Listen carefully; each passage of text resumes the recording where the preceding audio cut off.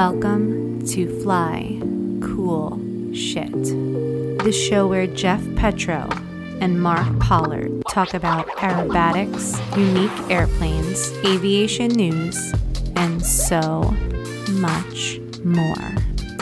Hey pilot, you're cleared to enter the box. Smoke on.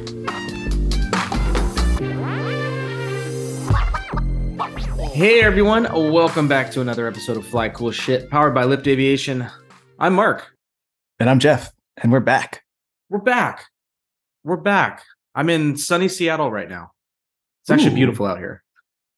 That's an odd thing to happen. I know, saying sunny, beautiful Seattle is like not a normal thing, but Yeah. it's the perfect time of year to be up here. It's the kind of what people call the Chamber of Commerce days. It's like the days that they take pictures of everything to show you how amazing Seattle is to try to get you to move here. I'm back from international waters. That's right. You had a big trip to the Bahamas, right? Yeah. I was about to do a Jamaican accent, but I bit my tongue. But yeah, I'm back, and it's hotter in New York than it is in the Bahamas, by the way. Really? What's the weather Yeah. like out there right now?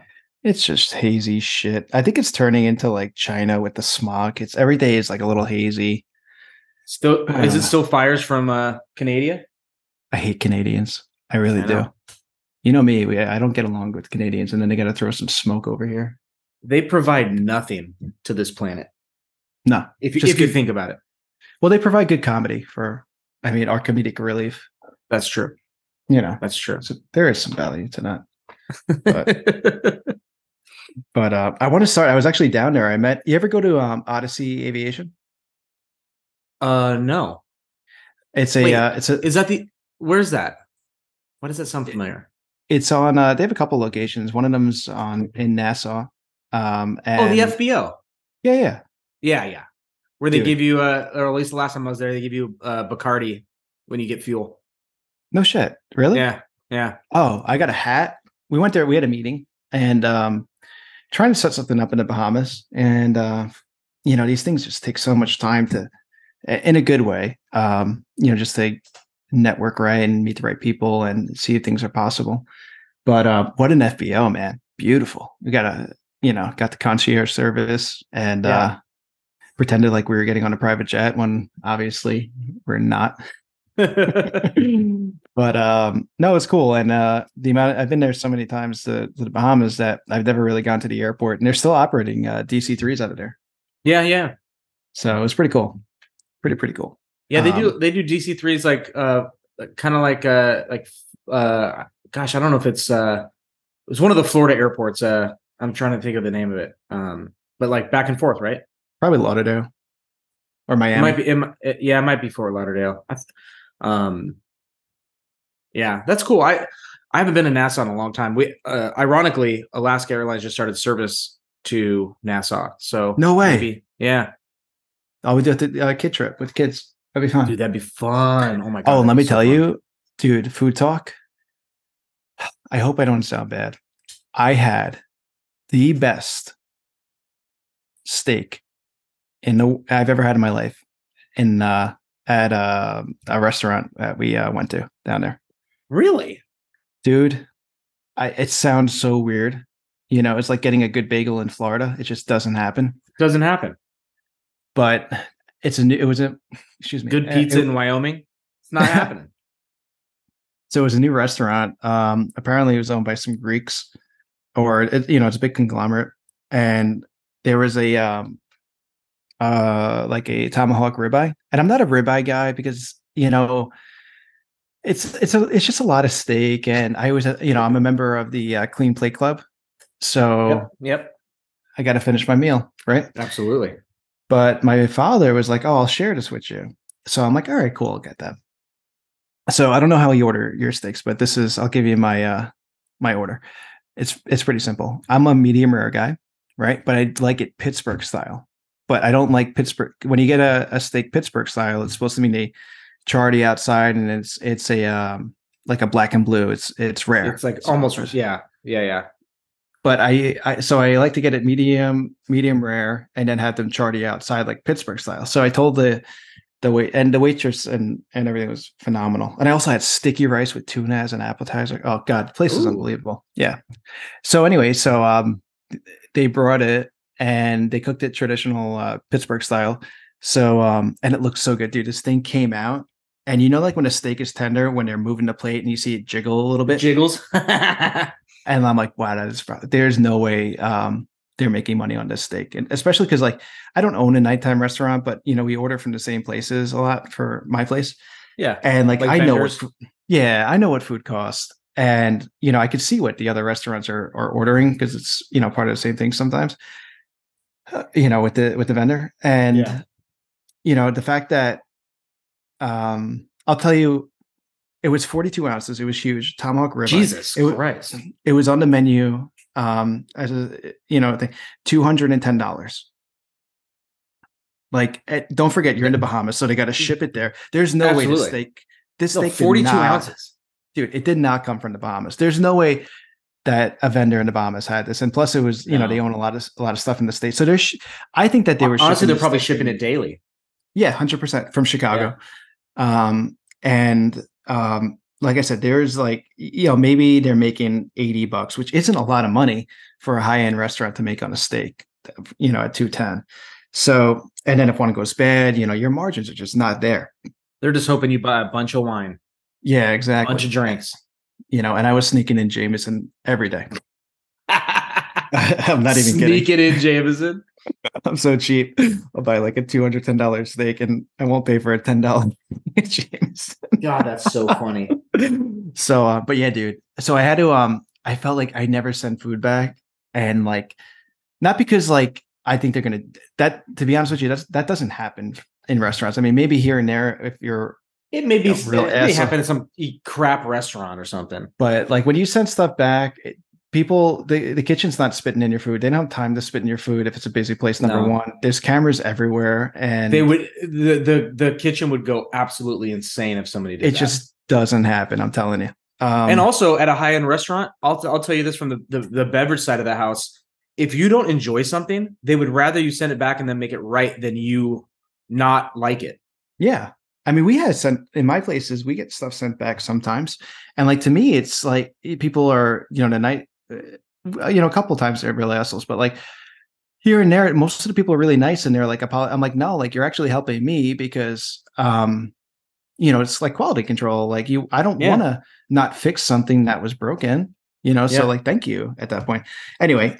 So yeah, I spoke to the waitress. I'm like, hey, like, I even took ownership, even though I'm 100% sure I said I wanted medium rare and then charty outside like Pittsburgh. So she just put Pittsburgh, and the chef cooked it Pittsburgh style, which I kind of appreciated because not a lot of places, the high end places know, but some of the regular steakhouses don't understand what Pittsburgh style is. So I'm like, oh, this person like really knows.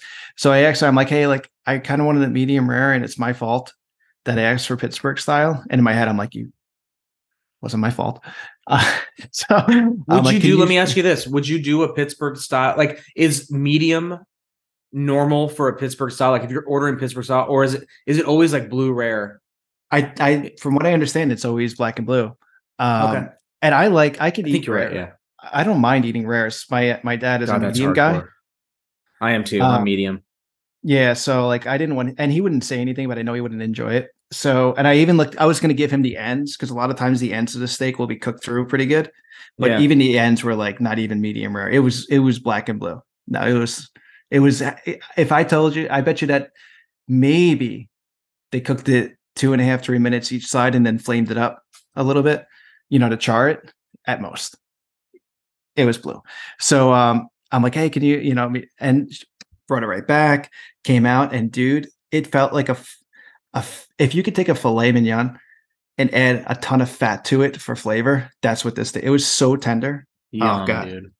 And so we went back there 2 nights later, got the same thing, and I'm like, I almost didn't want to order it because when you have, like when you have such a great meal, you just want to like savor it and like not order it again because like you don't want anything to tarnish it because it's always like you're only as good as your last job or you're only as good as your last flight, whatever. So like you almost don't want it. So, we took chances, took some big risk, ordered it again, and it wasn't better. It was that good. Like it was amazing. Wow. Yeah. Yum, dude. Oh yeah. Then I had some leftovers of it. I think we should do a podcast. I think we should do this podcast like maybe once a year. You and I get together at a really high-end restaurant. Yes. And then kind of like block it off to where it's just us recording an episode while we eat an amazing high-end meal. I love it. And we can talk about aerobatics while we eat tomahawks. Who are we going to have on with it? We need a third. We got to make it a threesome. Okay, we can do that. Little threesome action. Yeah. I hear Robert Armstrong's available. Although he may not get back to you, apparently, based on the Exploder emails. He'd be really talk about that a little bit more? He'd be really great at Pittsburgh style, just flaming everything up and then leaving it. And then leaving. You could not send that back. Did you get because I did, and we've talked about it, and we've been in a lot of group chats over this past week. But I got a lot of feedback.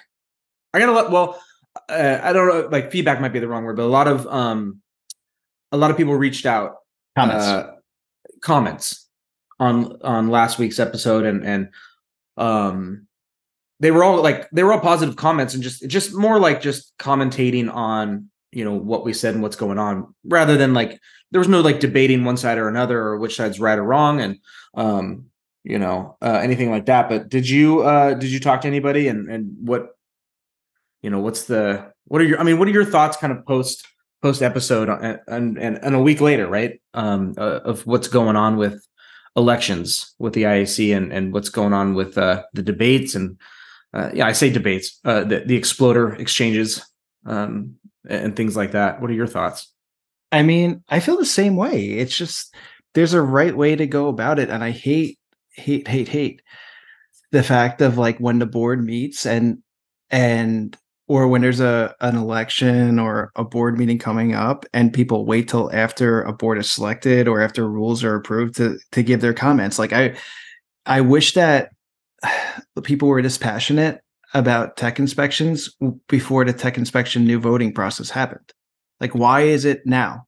Like, why is it at the first contest where people are flipping out? Like, you could have looked at the tech form online and created the same argument, you know? Right. That's one thing. And there's a proper way. So like you and I both had issues with boundary judging, right? But like when we brought up the issue, you and I both had, I wouldn't use the word valid, but we both had an opinion as to why we didn't like it. So like my opinion was, you know, there's a boundary judge and the way that the sight gauges are lined up, you know, if you move one way or the other, or if it's just not lined up in general, and you're also selecting people that may have never looked at a resty before, there's no structure to it. And you have people that, you know, invest a lot of time and money, you know, especially at the unlimited level, and you're leaving it up to the contest director going, okay, who wants to be a boundary judge? Raise your hand. And now it's like, fuck, man, like I just spent 50 grand on coaching, insurance, gas, training camp. And we're short volunteers. You person that cleans the bathrooms, go sit at a boundary. Yeah. Pretty much playing like duck, duck, goose to see who wants to go sit in the sun. So like, to me, like, it's not necessarily the idea of boundary judging that I'm opposed to. It's more so like the boundary judges. If boundary judging was more precise and consistent, and it was just like judging. Can you imagine if actual judges on the judges line were as untrained as a boundary judge could be? Right? Yeah. How bad that would be. Yeah, I mean, I agree. So like, my point is that like we spoke about it. I think we were unemotional. Well, I was a little emotional about it, but like we brought, I thought, good arguments as to why there shouldn't be boundary judging, you know, without saying, you know, something, without singling somebody out. So, I don't know. There's just, you know, I like that everybody's so vocal. I like that there's a lot of talk going on, but I think that it's still very divisive. And I think that there could be a proactive way to making the club better. And I think the numbers of the club, the membership, has to understand that, you know, we're somewhat low on numbers, and that's nobody's fault. I think, you know, for the amount of money it costs to do this hobby, I think, you know, we're pretty good, but I think we got to work together is what it comes down to. And, you know, Rob, I mean, look at Rob. Rob gave his cell phone number out. He's the VP at a club, and that's if you have an issue or if you have an idea, like I know him for a fact. He's just one of those guys that's will hear you out, and love it or hate it about Rob, but he's one of the few people that, like, when you talk to him, he's not being phony. And there's been things that he said, we've talked about, and whatever feedback he had, and like, man, it hurt, but he wasn't wrong. And, at least I know that when I talk to him, he's not bullshitting me. No. So sometimes people got to have a little bit thicker skin, or maybe look at the other side of things constructively. And I don't know, there's never a bad idea, but I think there's a bad way of giving an idea. Yeah. So, yeah, I agree. I mean, what would you like? So if you were to change one thing, within the IAC that could help create a less divisive club, what do you think that would be, if anything? I really think it comes down to something that we've talked about over numerous episodes. And I think it just comes down to recognizing where the our generational demographic is going. If the idea is to get young and new into the sport and keep them, you have to appeal to them. People are going to listen to this and they're going to cringe, right? They're going to cringe at that idea. But that's the harsh reality is I think that the IAC website, I love whoever does it. I mean, no disrespect. The IAC website fucking blows. All right. It's super out. It's like the DMV website. It's like a government website. I find it horrendous to navigate. I think it's grossly outdated. I think the fact that there's no app for mobile phones to maybe, I guess I understand one element of like that the IC is not really heavily engaged in social media. I mean, there are, right? Sport Aerobatics has a page, the IC has a page, they post, but there isn't a whole lot of engagement. And if you're trying to tackle the problem of engagement, you have to figure out your market base, your voting base, your membership base, and figure out what they're using. We're all on, if everybody's on an email chain bitching back and forth, they have the internet, right? And so we need to make it easier to communicate through proper channels, whether it be an official IAC Facebook group, app, whatever it is. But there has to be an avenue to where these discussions can be had in maybe a more formal setting, I guess I'll say, instead of the Exploder and even Aerobatic Pilots, guys. That, as much as I love the discussions and debates, and I do, it's not an official place to complain about something that the IAC is doing wrong, or to give praise for things that, unless Jim sees it, he may not even see a positive comment, right? Or an idea, someone might just suggest something, and it's like, well, how do we get that? How do we bridge that gap from ideas and complaints and comments to getting it to the proper channels within the IAC? There's a disconnect. There's a huge disconnect. It's why voting engagement's low. It's why everybody, like, something will change. They'll rule at a board meeting about some change, and the people that we voted in make that change by a majority rule, and then we lose our minds about how could this happen? Where did this come from? I can't freaking believe this. And it's like, well, maybe there was an email that came out, or maybe there was a little blurb on the IAC website, but we're not getting people engaged enough to pay attention enough. And I'm not saying I have the answer to that. I'm just thinking out loud. Like, if I got a notification on my phone, like, don't forget to vote, elections, or submit your rule change proposals, submit your known proposals for 2024. I got a concept. Yeah, let's hear it. So I think that one of the things that I felt was going on with when Robert had dropped that email with a lot of those accusations about funds, this and that, things it's like the telephone game. People start building things up in their mind, and then after the sixth, it's a completely different. So I think that there's a lot of speculation, from, it's false speculation as to what happens at these board meetings. Like they think it's some type of new world order type shit going on. And I think that, I don't know if it's possible. I don't come from a corporate background. I have attended a board meeting in my life. Nor do I really want to be honest. But the IAC is not discussing earnings and there's,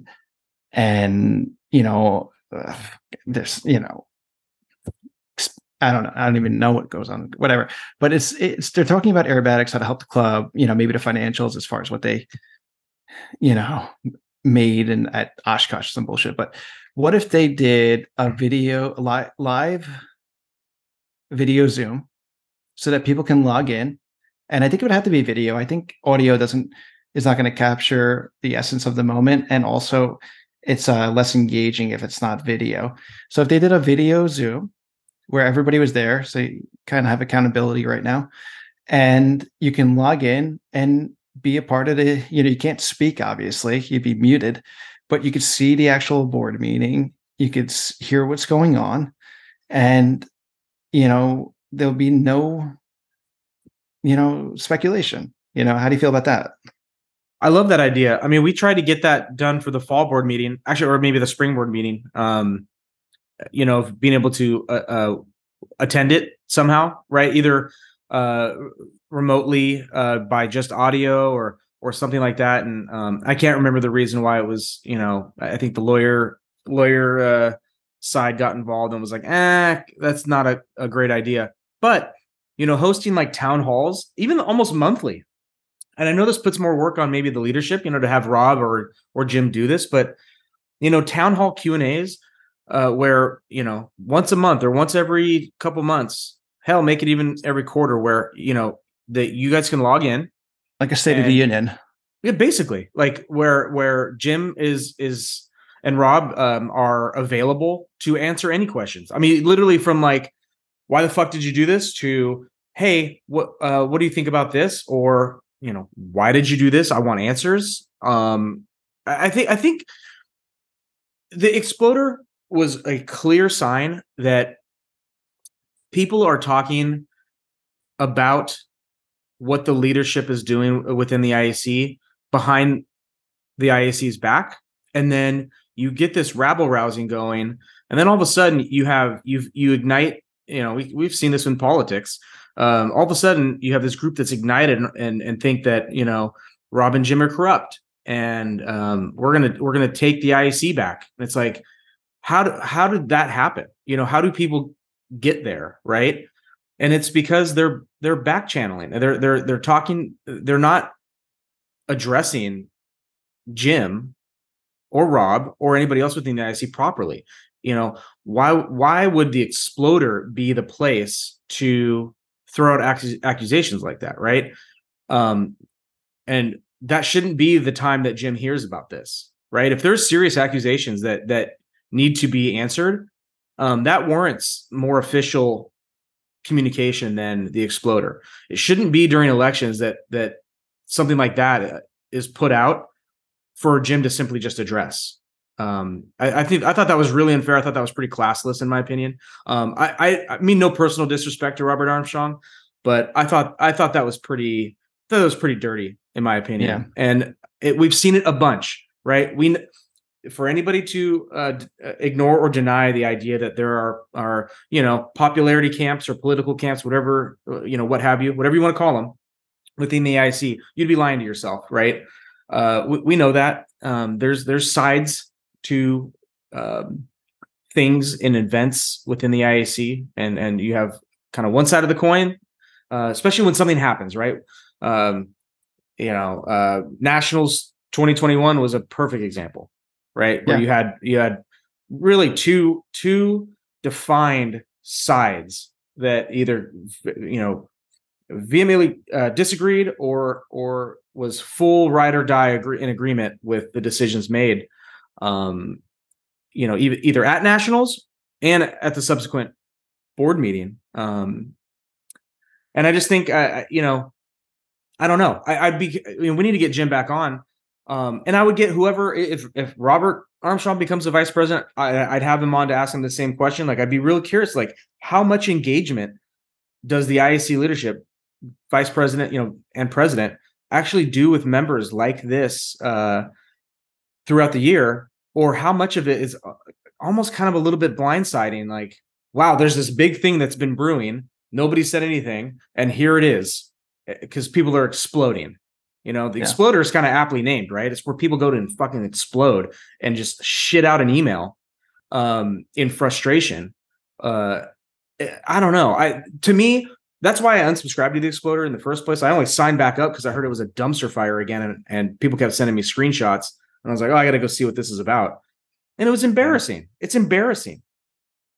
I feel like, though, if there was something seriously going on, especially with finances, I don't think that an Exploder email would have happened. I think it would have went straight to legal. Whether that's what I mean. Somebody, you know, like, so you're basically accusing, you know, essentially. I don't know if there's other legal terms for it, but I mean, you're accusing somebody of committing fraud, embezzling money from the IAC to fund air shows. Like, that's a serious accusation. That's not like.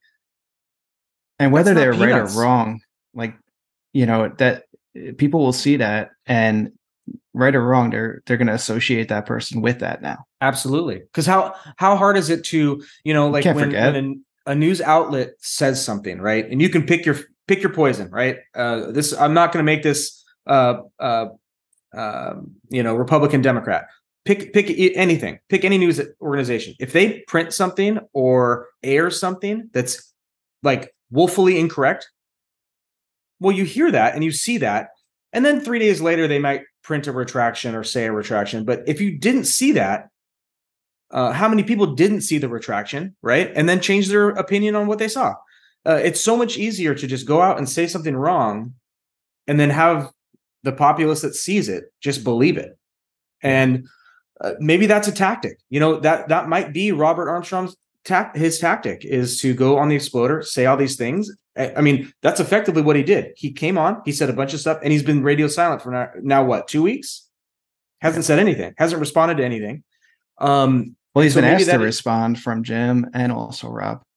Yeah, and several others. I think even Mike Hewer was in there. I think a few others chimed in. You know, Craig Gifford got in there. Scylla Birdie got in there. You know, so you got some people that, in my opinion, have a little bit of clout, carry some weight. Well, it's also insulting too, because these guys all take money out of their own pocket, time out of their day and life and family to fund a hobby, which is essentially what it is. And now you're saying that they didn't do it. IAC, they took money from the IAC to fund it. Like, yeah. And, you know, that's not, it's just like people don't understand. Ludicrous. And it's like, man, like, I just like sacrificed a ton of stuff in my life, and now people are saying that I didn't. Yeah. You know? Yeah. And you know, put yourself in Jim's shoes, you know, and again, I said it last time on the podcast, like, if those accusations are true, I would have a problem with it. Right. But this is not the way to handle it. So already we're way off. We're way off the beaten path in just how to handle a situation that carries this significant of a claim. But dude, you know, Jim lost like Marianne. He's the IAC president. His life has changed forever. And this is how we're gonna. And I'm not. Listen, if I'm not saying it is. In fact, I will say that I don't think it's true. But if those claims were true, there should be some evidence, and then that's how you would pursue an avenue like this. But like, you're effectively kicking somebody while they're. You know, I'm not. You know, I know Jim's recovering, and you know he's moving on like anybody can that goes through a tragic situation like that. But like, there's a ton of responsibility. Being IAC president, even though it's a volunteer position, guys. But guess what? I can imagine that it's a full-time job and probably then some to manage communication, to manage meetings, and he's dedicating himself to it after a tragedy like he went through. And then to have this is even crazy. This is a personal attack that's pretty bad. And then it undermines everybody that's on the teams, in my opinion, or that does air shows. I won't say do air shows as a part of the IAC or I guess for the IAC, but airshow pilots that are IAC members. I mean, you're effectively accusing. We know who he's accusing. We know who that comment's directed to. There's several IAC members that are high level airshow pilots, but let's be real. Let's see who is he running against. He didn't name names, but we know we can kind of gauge who he's pointing at with that one. What I don't like too is the awkwardness, because there was that. Remember the time at Nationals when that whole thing was going on with AJ and Britt and the protests and this and that. And then you obviously there was two sides of it. No, not two sides of it. There's two groups that didn't like each other.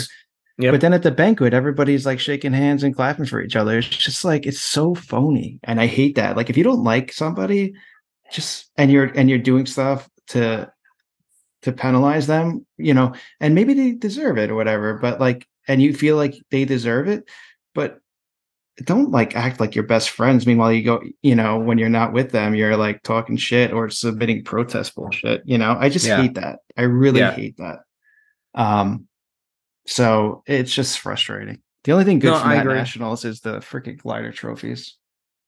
Those are the best part. Yeah. No, and saying these things I'd have no problem. I'm we're not just simply talking shit about Robert Armstrong or anybody that agrees with him. I'd be happy to discuss this in person.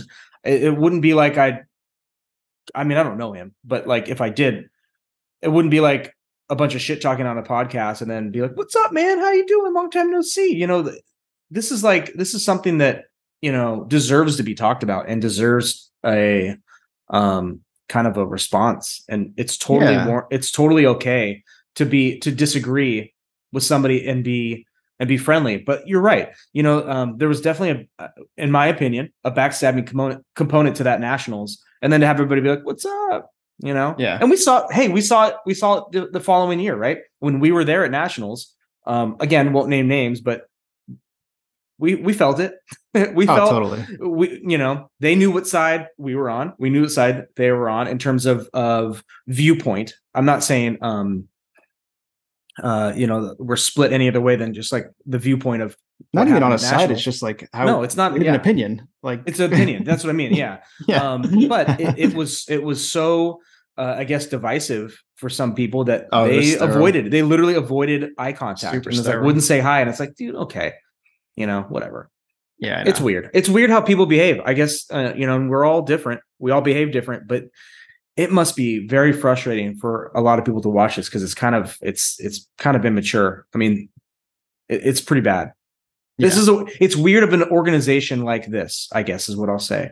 I don't know. I guess maybe every organization has an element of this. And why does somebody want to be president of the IAC so bad? No offense to anybody that has or wants to, but I don't know, dude. I just want to show up, fly, maybe give some opinions or help with the rules or give an idea that maybe may help the club do better. But that is the understatement of the year of being a thankless job as the IAC president and VP.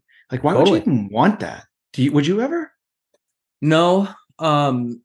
But I really respect anybody that wants to. Yeah. No, as long as they're, when Jim came on and he's been on the podcast and has stated it. I mean, if he gets outvoted, if the majority of people that make the decisions, i.e. the board, votes him on something, great. The process is working. And that's somebody, whether it's Jim or not, and whether it's Rob Holland or not, that's the type of person you want in those positions. And it's great that people want to step up, that want to do a good job. But then you get the people that, come in and basically say, everything's wrong. I'm going to do everything to fix it. And there was really no solution to any, but the funny thing is you don't need to be president to help out the IAC and do major things. Not at all. Absolutely. That's absolutely true. Just get involved. We have volunteer. We have no affiliation with being on the board or IAC directors, but yet here we are flying our asses out to Salina, Kansas to record a live podcast and commentate for the IAC. Out of pocket. Yeah. And doing it because, we love aerobatics, and we did it because it could help benefit the IAC. And it's not the sole reason. I don't want to bullshit anybody, but there is a bit of that why we did it. And like, we're not a board member. We're not going to be a board member, but at least we're trying to do something. Make the sport fun, make the sport better. And let's, when we do these kind of back and forths where like, somebody wants to reverse everything or something that current, crop of directors or elected members of the IAC want to do, it's like you just end up going in circles. Yeah. There's no progression. I haven't heard anything, even I guess this might sound a little mean, but I'm going to say it anyway. Even reading kind of the director bios and their kind of campaign paragraphs, they're not saying anything revolutionary and new. I mean, granted, you're given 250 words to kind of sell yourself, and it's a little weird. But it's like, what are we? We're not reinventing the wheel here. Yeah. I think it's a popularity vote because I had a great that's all it is. Campaign bio, like where it was like I was specific on what I wanted to do and attack and change or bring. And am I like pissed I didn't get voted? Yeah, not pissed, but I'm like, oh, you're insanely pissed. Throwing chairs through my window. I made the tooth fairy come early to one of my kids. No, but like. Everybody's just gotta be unbiased. And I think one of the something that I don't think is hard to do is to let people hear and see the board meeting live. I think that could help, facilitate change. And I think it can make everything a lot more transparent and get rid of the comments of people going, making up things that didn't happen at a board meeting, because they're like, oh, well, it just wasn't in the minutes. Well, I don't know. Just make it live. Like, I obviously don't understand board meetings and legality. So maybe it's something I'm missing, but it's the IAC. It's freaking Competition Aerobatics. This is not, and it's not public trade. It's not a public traded company. No, it's not Oracle. It's a, I say small, I know it's, but it is, it's not, how many members are there? How many EAA members are there versus IAC members, right?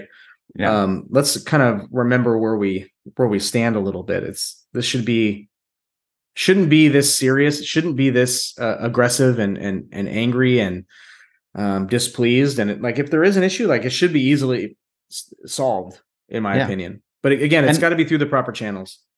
Yeah, and honestly, like there's, gosh. I just wish people would be a little bit more, what's the right word here? Not respectful, but with their thoughts, like there's nothing wrong with like thinking a certain, like I'm very vocal about certain things. One of them is, I feel like advanced is getting to the point where it's, with the monoplanes that, the Pitts S1Ts, the S1Ss, and I understand that there's the Sammy Masons and the John Osmeyers that can, just do voodoo with that airplane and make it work. But, the average pilot, like I just, I think the category is just getting super difficult and beyond aircraft limitations for what advanced planes used to be. Like a Pitts S2B. Those days are over, dude. And like, it sucks because you could be a great intermediate pilot in an S2B, and might want to make the move into advanced, but it's just like, I'm going to be pushing the limit. I'm going to really be beating on the airplane and then nails are going to pop and you're smart enough not to do it because it's just going to just beat the crap out of your plane. And to me, I think that, over a 5-year period, making either another category or the advanced easier, the category will be bigger. Will it suck for people that don't want to move to unlimited that are kicking ass right now in advanced at a SEVA level? Kind of, but like, we're a club, we're regional contests with the nationals once a year, and I think it's just from the local level, the advanced category just sucks right now because not a lot of people are moving up from intermediate, so there's a huge gap there. I really like Rob's idea of a category somewhere else. or at least you a know, regional advanced category. Like leave the SEVA stuff to nationals, but to like nationals and WAC. yeah, I mean it's just like I said, I love watching airplanes that you really got to squeeze everything out of to make it work. And when it's flown right, like especially like I love watching a super decathlon and sportsman with somebody who can really fly. It's pretty, really it's pretty. It's magic. It is. And yeah, same thing at the upper levels when you're flying a plane like an S1T at the advanced level, and making it work. It's really pretty to watch because if you can understand the energy management and what that pilot's doing, it's just like it's like doing the Lord's work. So not even and not to get cheesy, but I will say, I mean, don't get me wrong, I love a 540 or a 580 with a 3-blade prop on a composite monoplane. Like the engine sounds amazing, but there's nothing like watching a Pitts sing with the guide wires, like just oh my god, just ripping it and flying great, flying beautifully, and like there's something about that I've always loved that. That's just like one of my favorite things. Yeah, and to be honest, but those days might be coming. Those days might be over, dude. Like there's a little. I don't agree with it, but man, I don't know. I don't think we're ever. But you know what would change it is if people spoke up. So like I guarantee you the amount of S1T, S1S, extra 200, pick your poison, drivers that are out there that want to move it to advanced that might share my thoughts. If all of them spoke up and all the people in SC spoke up, you'd be 3-1 with the S1S group. So then you have what majority. Do you do then? Well, then the board has to listen, and then you submit proposals and you vote the right president. And like people, there's no voting going on. That's the issue. So like, there's a lot of complaining about who's in there, but there's not enough voting. So like people have to vote, and like the board is not doing anything wrong. Let me just make that clear. No, like they're going in the direction that they, you can only they're a rudderless ship, and we are the driving force. Yeah, and they're doing it in the best interest of their vision, and like that's nothing wrong with that. And they can only do what we submit, and yeah. But if you get a large majority of people with an idea, they'd have to listen, and then the next voting cycle would occur, and hopefully, everybody votes. That's what it's coming down to. So my point is that there are people out there, because you and I are pretty, have a large network of hearing all this shit, and people just have to speak up. And maybe there's not a forum to speak up. We talked about the ISC website and being a little bit, hard to navigate, but there just has to be an avenue to submit ideas, thoughts, and maybe the voting needs to be, I don't know, like you said, like an app. It's just, I think people are just getting very frustrated, and I think a lot of the thoughts are good, and they're misdirected, or maybe not known how to direct them, or a way to direct them. And I think that it would make the organization completely better by hearing everybody. Because I would, we hear so many cool thoughts and everything like that, and we wish that they were public. I mean, sometimes we hear stuff and people are like, please don't say anything, and we're like, all right, man, but I don't know, just who cares? Nobody's gonna knock on your door the next night. Yeah. So you want to speak out? You know what I got? I got some gossip. You got some gossip? I got some gossip. I want to hear some gossip. I'm going to ask you a question, and you need to answer it right away. Okay. Scale of 1 to 10, right? 1 being, I don't like it. 10 being, I would give my left nut for it. Okay. Extra SX. 5. Yep. 6. Yep. 6. Oh, you're being generous. I'd say 4. Yeah. That sounds really mean. For anybody that's listening, I don't mean to be mean, but it's about as exciting as I mean, I don't know.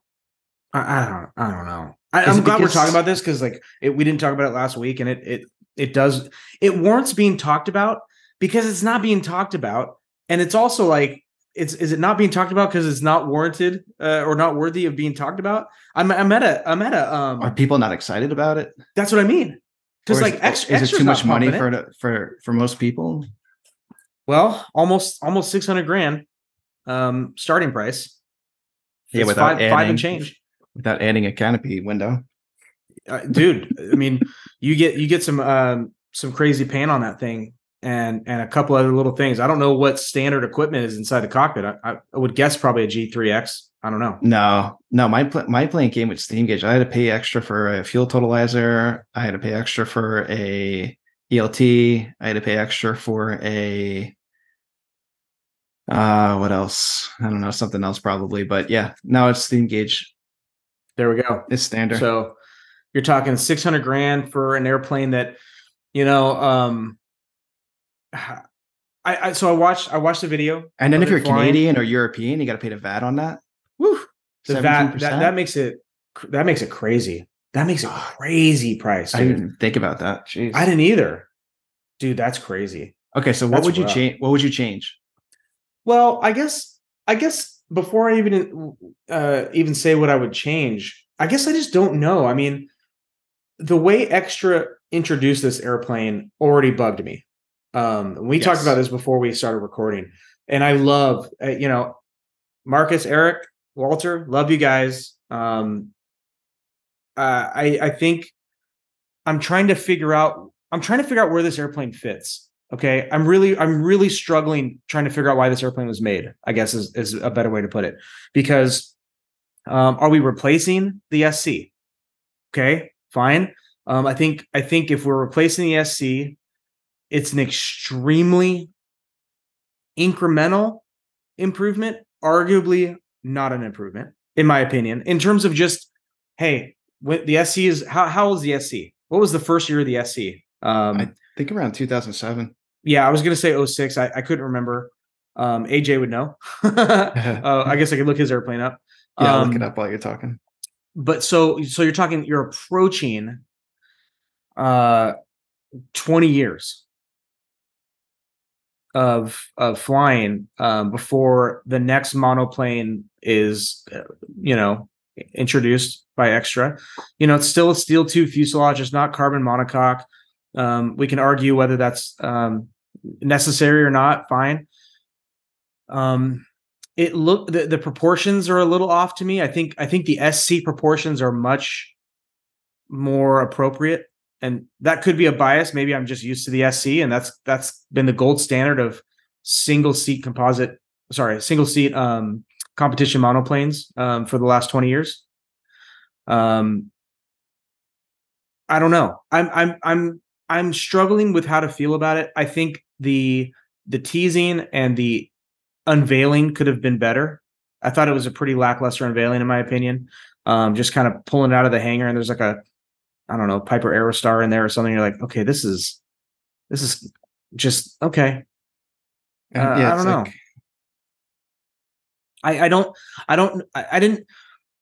I don't have enough discerning of an eye from watching the demo flight of it to be like, okay, this is wrong.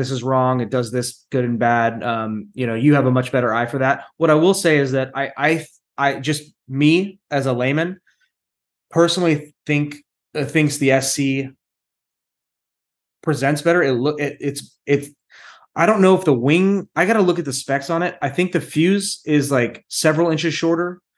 I don't know if the wingspan is shorter, but the SC to me looks bigger, and that's already kind of a smaller airplane. Yeah. Yeah.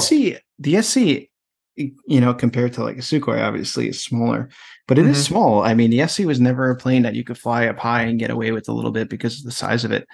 You had to fly pretty, I wouldn't say super low, but you had to present it pretty close.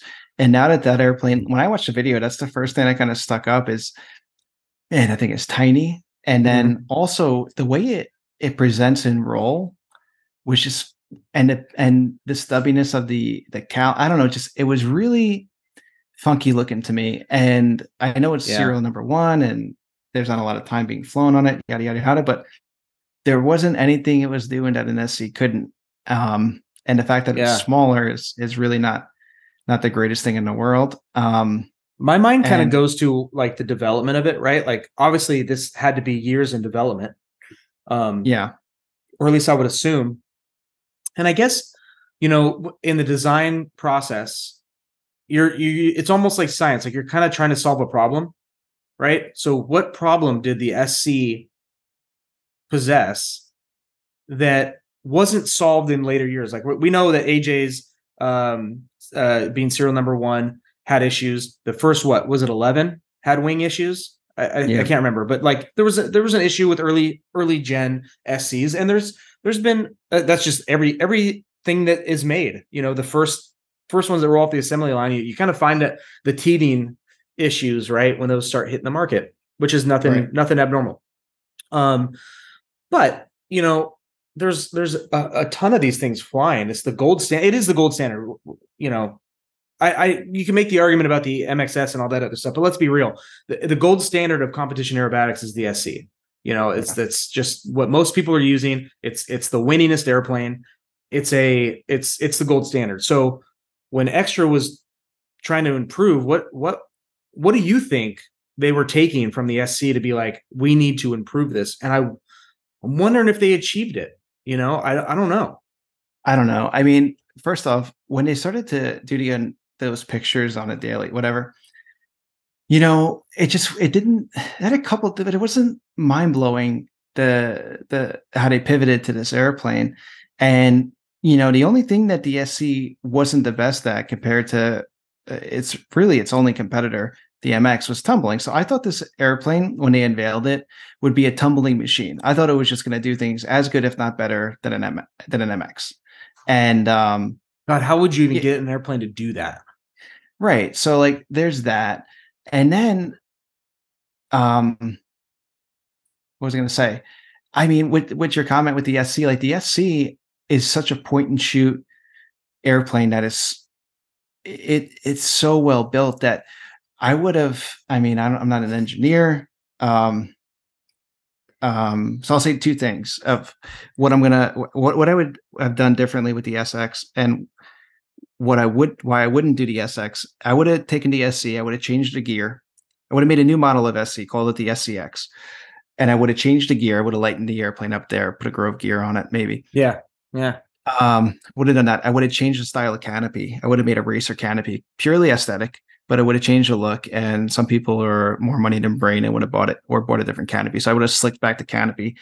The other thing too is I would have changed the rudder pedal setup within the SC. It's a hinge point that's on your heel, so you're not really using the whole power of your leg and snaps and full deflection. Make so it I would like have made center. it more. I would have made it more like a Sukhoi. I would have, in fact, I would have stole the whole design. Oh, okay. You know, it's similar to the cap too. Yeah, so I would have changed the rudder pedal setup. I would have modified the torque tubes that rub against your calves. Like these are real issues that SC owners have had. I would have fixed those issues. The torque tube setup is a little, for those who have not sat in one, that's a interesting. They're really in the way. I have to wear pants every time I fly it, because once your legs start perspiring, the torque tube will stick to you. Yep. And when you first fly the airplane, you're not used to it. Well, yeah, that too. But when you're not used to it, and I remember the first couple hours I was flying it, and I was flying in shorts, and it's stuck. But when you're in roll and everything, you don't realize it. You don't feel it, and all of a sudden you think the stick is jammed a little bit, and you're like, "What the?" And it's your legs. Oh yeah. Yeah, so I would have changed that. I would have made a one-piece seat for it. I would have made the ergonomics of it a lot better with the seat. That's something that a lot of SC drivers have done on their own. Like these are all things that's a big modification for SC owners, is the seat panel. Yeah. So like these are all things that the engineering and Extra could do really well, make a ton of money, because if they made a new seat for the SC, if it wasn't $10,000, if it was a reasonable price, I would 100% buy it. 100%. You know? And then I would have made a wingtip. I would have maybe changed up the wingtip. I would have allowed for wingtip modifications and maybe made an adapter for existing SC drivers, so you could change to a rounded off wingtip as opposed to a square wingtip, something like that. That's what I would have changed. The SX, I would have definitely not made it shorter. I don't know if that's because they were trying to achieve a tumbling aspect of it, or a different CG, whatever. But it's just so tiny looking to me, and stubby looking aesthetically, but tiny looking in the air. That it made it shorter and wider. Yeah, I think it's going to hurt the airplane from a judging standpoint. I would have also changed the position of the wing. I would have made it more of a 260 wing and elevated it more so as in the air. I would have made it in the airflow of the horizontal stabe in the back. I think that would have improved the characteristics of it. That's 2. I like what they This did with almost the has an NG wing. It's very very NG looking with that rounded wingtip. It's almost, if you squared off the Gamebird aileron setup, not the wing because it's got it's extremely wide wing, Huge wing. but the way the horn is designed in the Gamebird, if you squared that off, it's very similar. It's eerily similar to the SX. So I would have done that. I would have definitely changed the canopy. I don't know what the seat looks like in there, and it looked like from the pictures it was a straight stick and not a cantilevered stick. I don't know if you picked that up. Well, let me go try to find pictures. This is the hard thing, is like there's not it's like if somebody took pictures and posted it, it's out there, but there's not, like, Extra did not put a bunch of detailed pics of this airplane. It's very odd to me. Yeah. And the last 2 things, the most important thing that I would have done differently in the SX is I would have put quarter turn fasteners on it. I don't know why Extra is so against quarter turns and Zeus fasteners. I just do not get it for the life of me. You're right about the stick. Yeah, it looks straight, right? Nobody picked that up except JP. Come on. It's straight. That's going to be a problem. I'm not a fan of the straight stick. It could be a problem, I guess, yeah. Well, they changed the seat. They changed the seat in the SX. I haven't seen it, but I've heard. Anyway, and then as far as releasing it that I can see and marketing it, I wouldn't have done pictures. I would have done more verbiage that it was coming out. And then I would have released a 1-minute trailer of like footage, but not of the outside of the airplane, what it looks like as a whole. I would have put like cockpit cameras of it doing something that the SC can't do or an MX can't do. I would have done a camera right behind the pilot's head on the outside of the airplane looking forward so you can see a little bit of the wing and just shown what the airplane was capable of. Like, we have pictures of a plane that, it's pretty. Like, I'm not going to take away, like, somebody gave it to me, I would freaking love it. It's a pretty looking plane. I love my SC. Like, I'll take my SC any day of the week. But, it's certainly a pretty airplane. There's a lot to be excited about with it and happy about. But, where's the footage? Like, where's the backup? It's almost like, there's no, it's like what's going on in the Explorer. There's a lot of talk and there's not a lot of proof right now. And I think they just assume they don't need to put it out there. Yeah. Which, maybe to an extent they're right. Yeah. And I don't know if that cuff on the wing, on the inboard wing, because it's a known thing with Extras where that rubber attaches to the gap seal. The gap seal, that everybody knows that breaks down after a while. That's and a pain point, man. So I don't know if that fairing that they put on the front is because they wanted to close that gap, or if it's an aerodynamic addition, whether it's the airplane it can't fly without it because it's got some weird aerodynamic issue, or it's helping it. Yeah.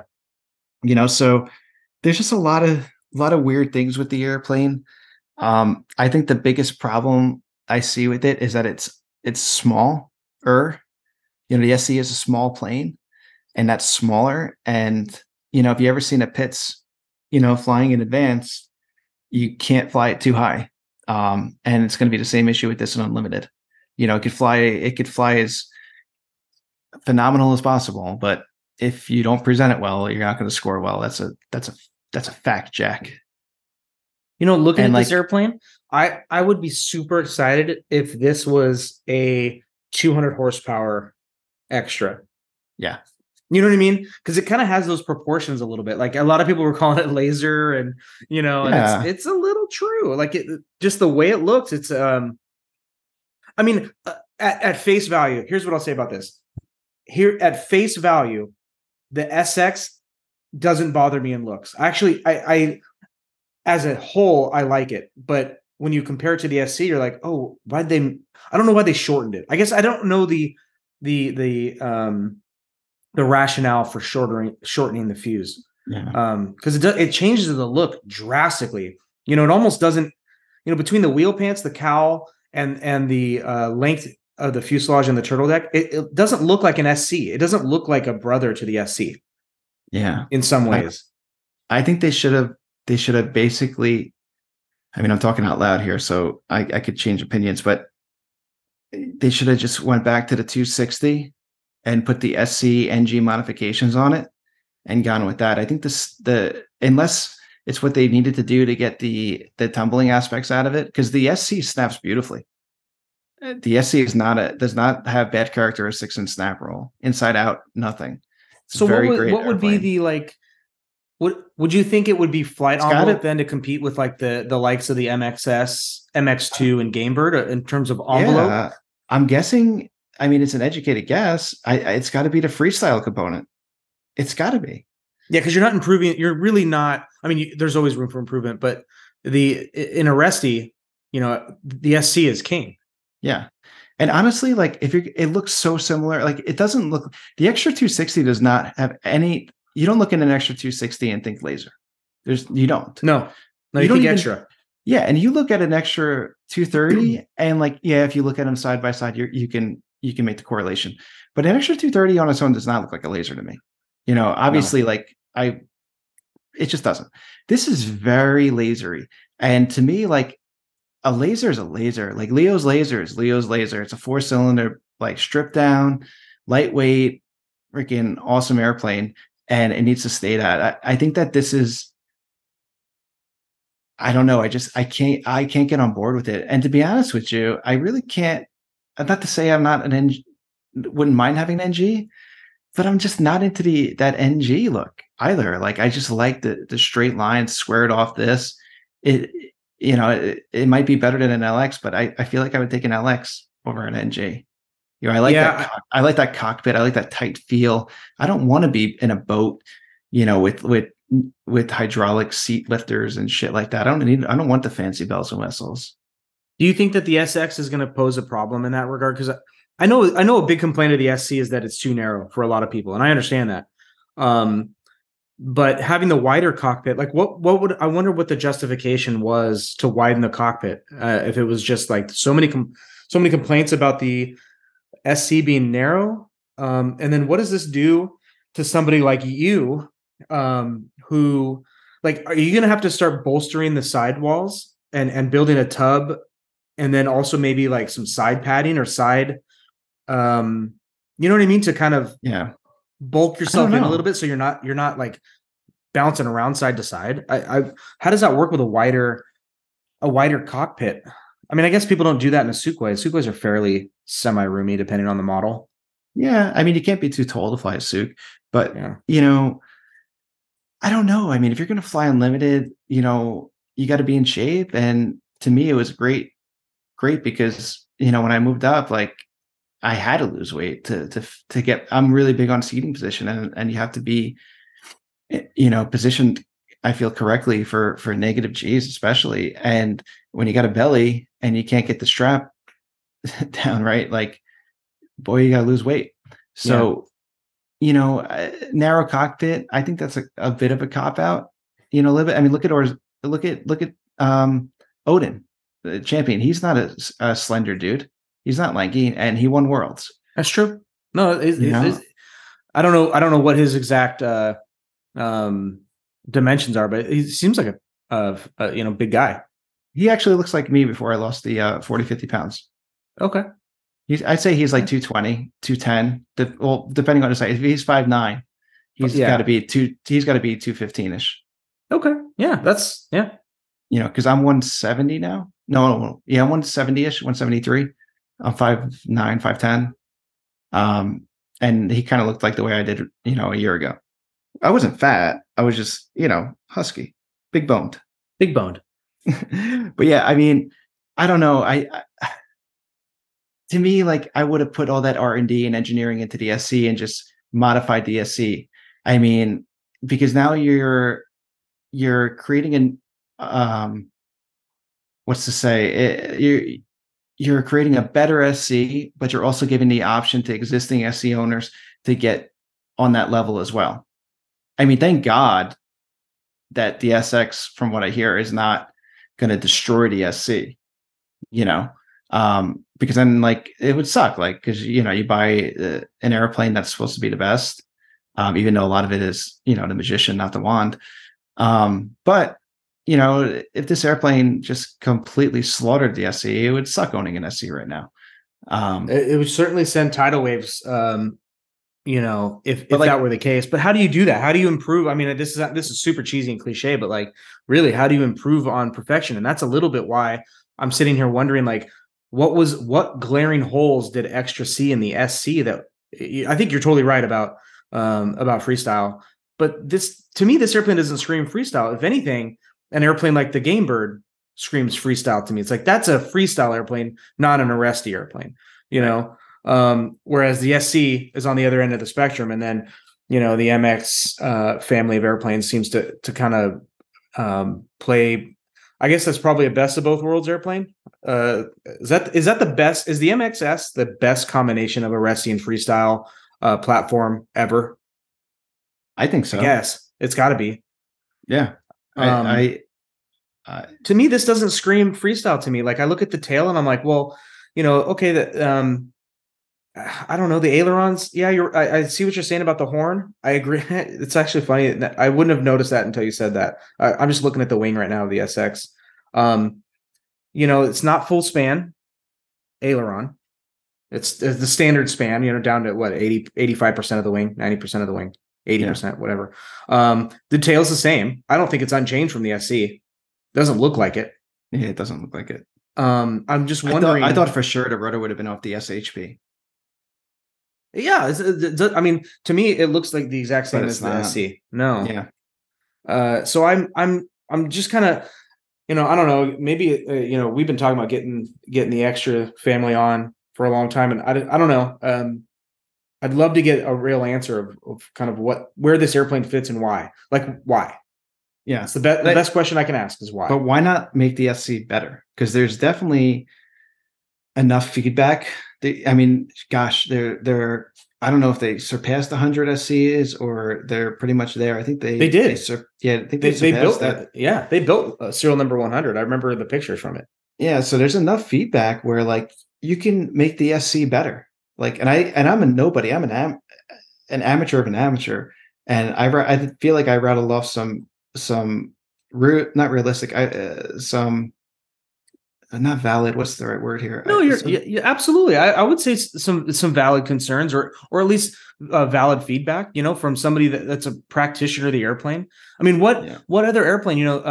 The only person that flies an MX like Rob is Rob. You have Odd. You have a few other. You have Marty that flies the MX2. Syllabirdie flies. Syllabirdie. You have Alon's airplane that's still apparently in paint. Sorry, dude. Hopefully, by the way, I'm wearing your shirt, Alon. Isn't it? I worked the other day. Isn't it a comfortable shirt? I love it. I love it.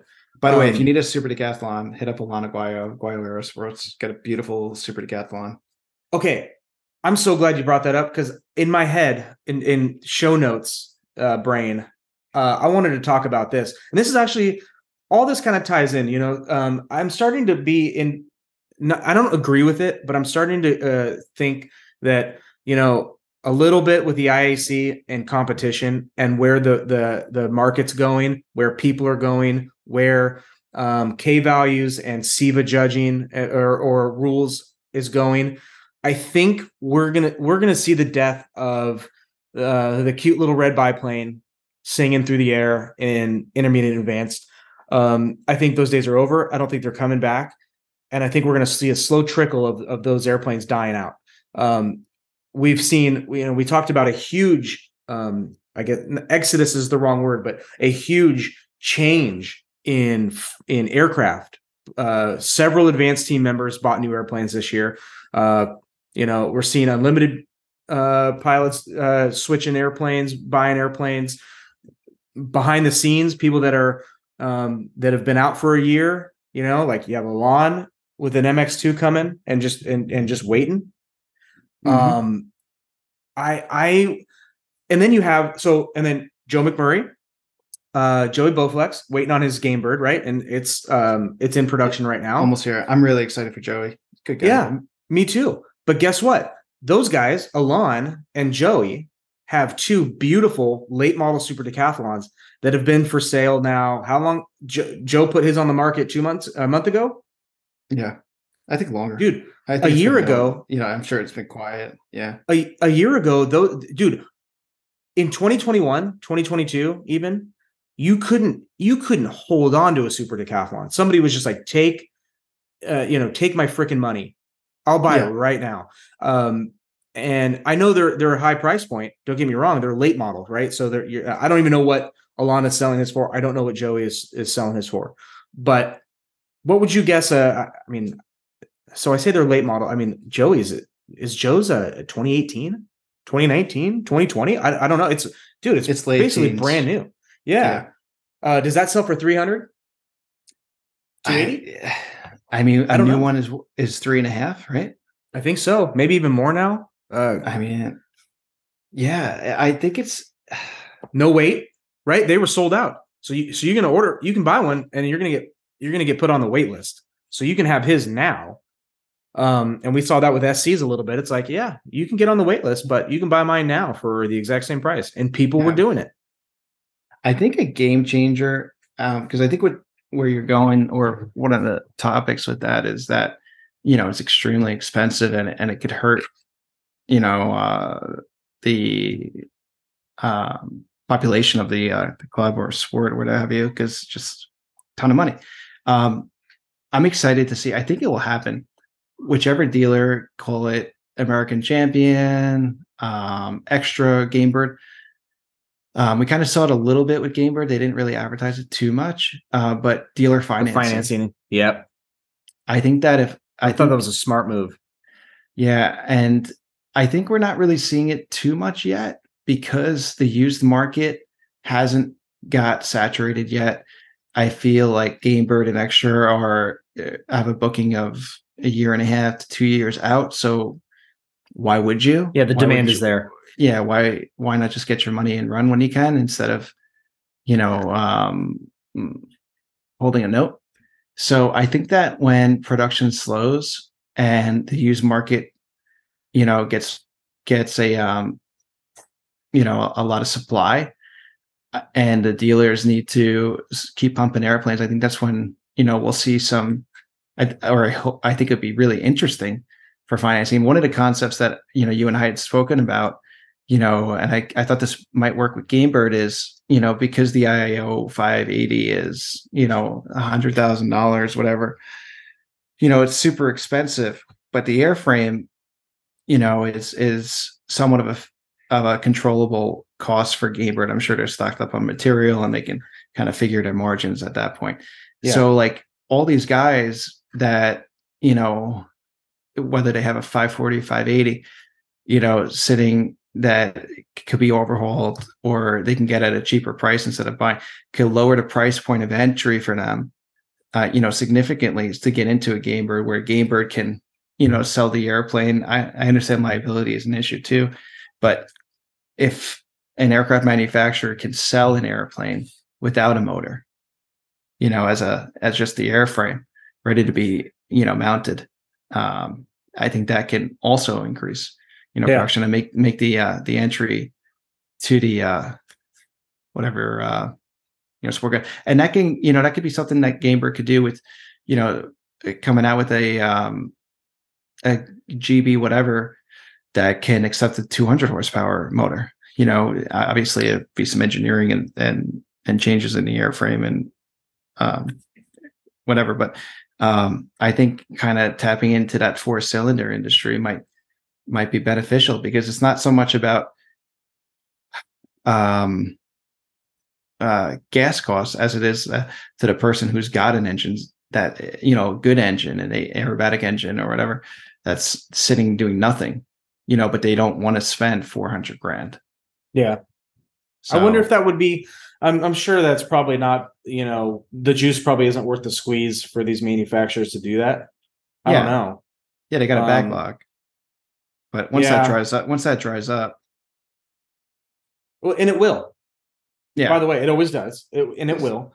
I just wonder, where, I don't know, man. There's a part where I'm like, this sport's not looking back,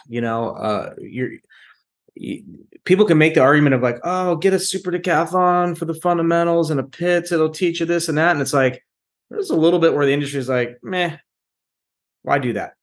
Well, the other thing too is like, from a financial standpoint, like if like I knew I wanted to fly unlimited. I knew at a certain point, I knew I was going into the SC. And, simple math you can calculate what this is going to cost you. Yep. So to get there, I went into an extra 200, which was, it was a non-depreciable asset. The extra 200s have been the same price.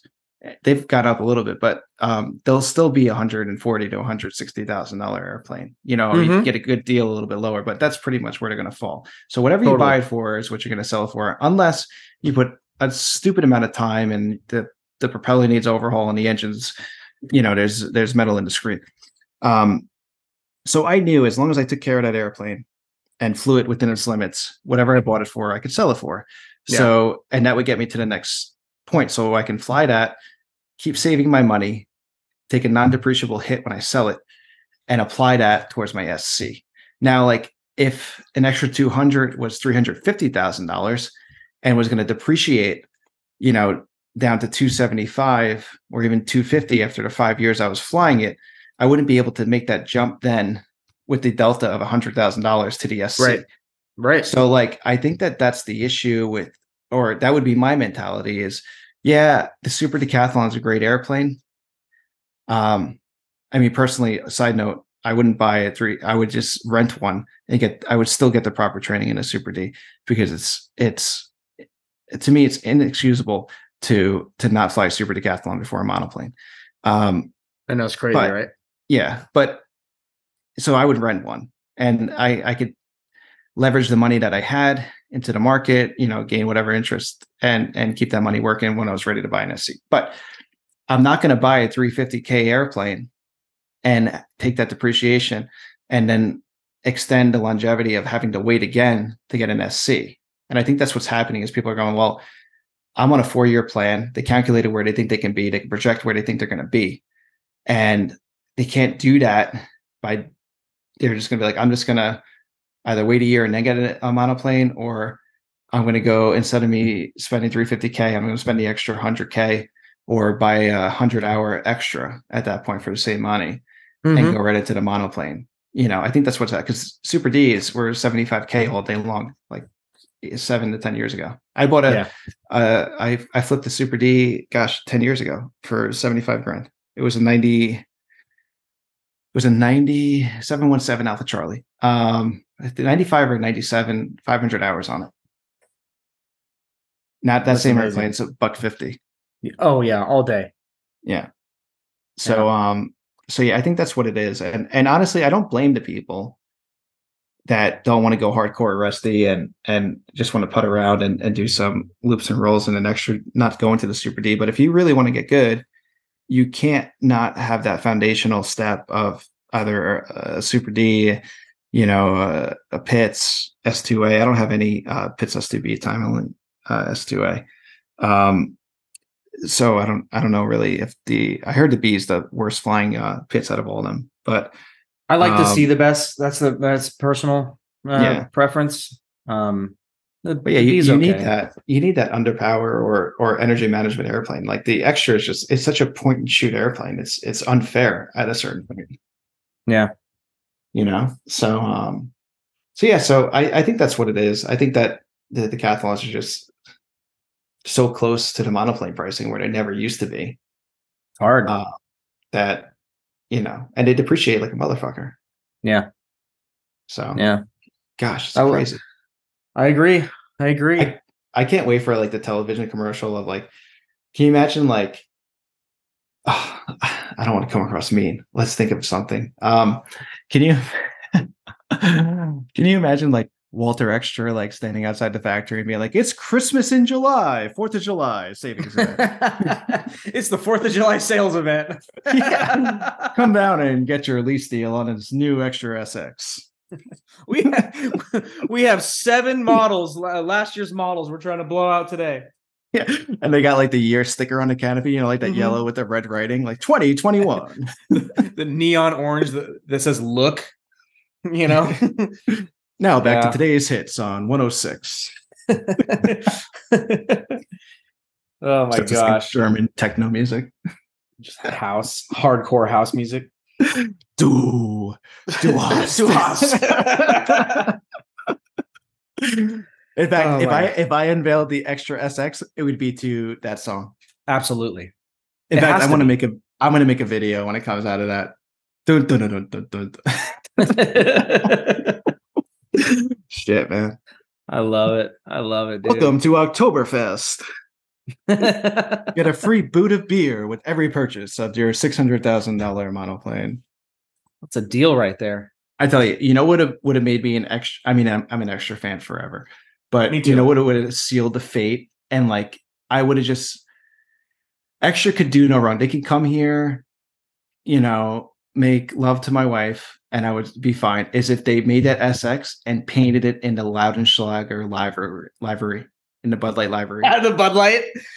If they did that, I would have just been like, you can whatever. The ultimate troll.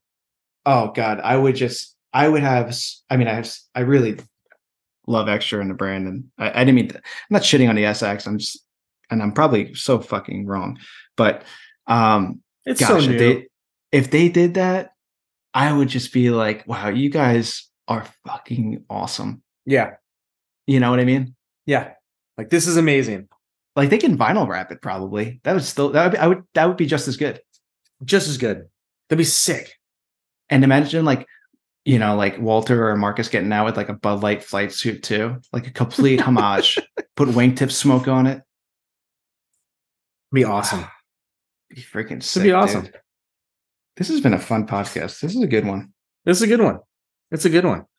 I love it. Started off a little dramatic. I don't like talking about like the shittiness of the IAC with the exploder chats and stuff, but it's got to be doing the Lord's work here. Got to be talked about. We'll get past it. But yeah, I wish we had like goes. sign off music, because right now we would just totally be blasting Du Hast as we sign off. I'm not even gonna. Last time I played sound bites on my phone, people complained, so I'm not gonna. They got mad. Well, we don't have any sign off music, but we can just sign off. How about that? How about we just we say goodbye. We thank our lovely sponsors and we head out and off into the sunset. I'm gonna get pictures of that steak too. Get some pictures of the steak. I'm getting hungry. It's dinner time, so I'm gonna go eat. Thank you to Lift Aviation for supporting the podcast. Go buy shoes and knee boards and helmets and shirts and did I say shoes? Buy their shoes. Lift Aviation. Yeah, the shirts Lift are Aviation USA. I like the shirts. In fact, I wore one yesterday. I love their shirts. LiftAviationUSA.com. Use the promo code FlyCoolShit at checkout. 25% off. Also, speaking of shirts. Oh my God, dude. What? Oh, what do you got? What do you got? Shit. Do we have like 5 minutes? I know where I'm the worst. I'm the worst. Oh my God. Send your complaints. FlyCoolShit@gmail.com. Here we go. So my flight home from the Bahamas, I got to give a big shout out to the pilot. Made the shortest field landing in, what is that, an Airbus they fly? I'm so bad with GA type shit. Who'd you fly? JetBlue? Yeah. Oh, dude. I think he must have looked at the pilot manifest and been like, oh, we got some, some royalty on board. Some royalty on board. I better dress to impress here. And dude, the first turn, he made like the 0.5 turn off, just fucking, and didn't slap it on, like just got it on short and made the high speed. Oh, it was beautiful. So beautiful. And I think the pilot that was flying it is a listener, because made eye contact with him getting off the airplane, gave him a little head nod, no big deal. Just a regular customer passed through. And so I'm like, he would have said something if you listened to the podcast, but whatever. Then I'm waiting outside the bathroom while Nikki and the kids, use the lavatory, in JFK, like right outside the gate. And then the pilot gets off, makes more eye contact to me, but for like more than a second, and then I gave him the head nod again. And I'm like, I think he was a listener, but I get he didn't want to come across creepy. But if you're listening, thanks for listening and great landing. So I had to give a shout out. I love it. Yeah. I love it. Well, last shout out. How about this? Fly Good merch. Love it. Go buy some Fly Good, Don't Suck merch. Yeah, support the trip to WAC, because we know one 3-letter club that's not. Yeah, not funneling money from use the promo code ACRO, AKRO at checkout, flygoodmerch.com. You get 10% off the entire website. Shirts, hoodies, mugs, and they're awesome. So go buy some. Go support. What else? Fly. How about this? Also, flycoolshit.com/merch. Buy some of our shirts. We would be really appreciative. That keeps the lights on around here. It does. Keeps the Wi-Fi going and Chinese food flowing. I funnel money from Fly Cool Shit t-shirt proceeds to pay for hosting fees. You're such a Madoff in the making. All right. Love it. I think that's all we got, man. We'll talk to you all next week. Later. Thank you for listening to another episode of Fly Cool Shit. Be sure to check out our website at www.flycoolshit.com. Subscribe, rate, and review the show on iTunes and Spotify. Any questions, comments, or feedback, shoot us an email at flycoolshit@gmail.com.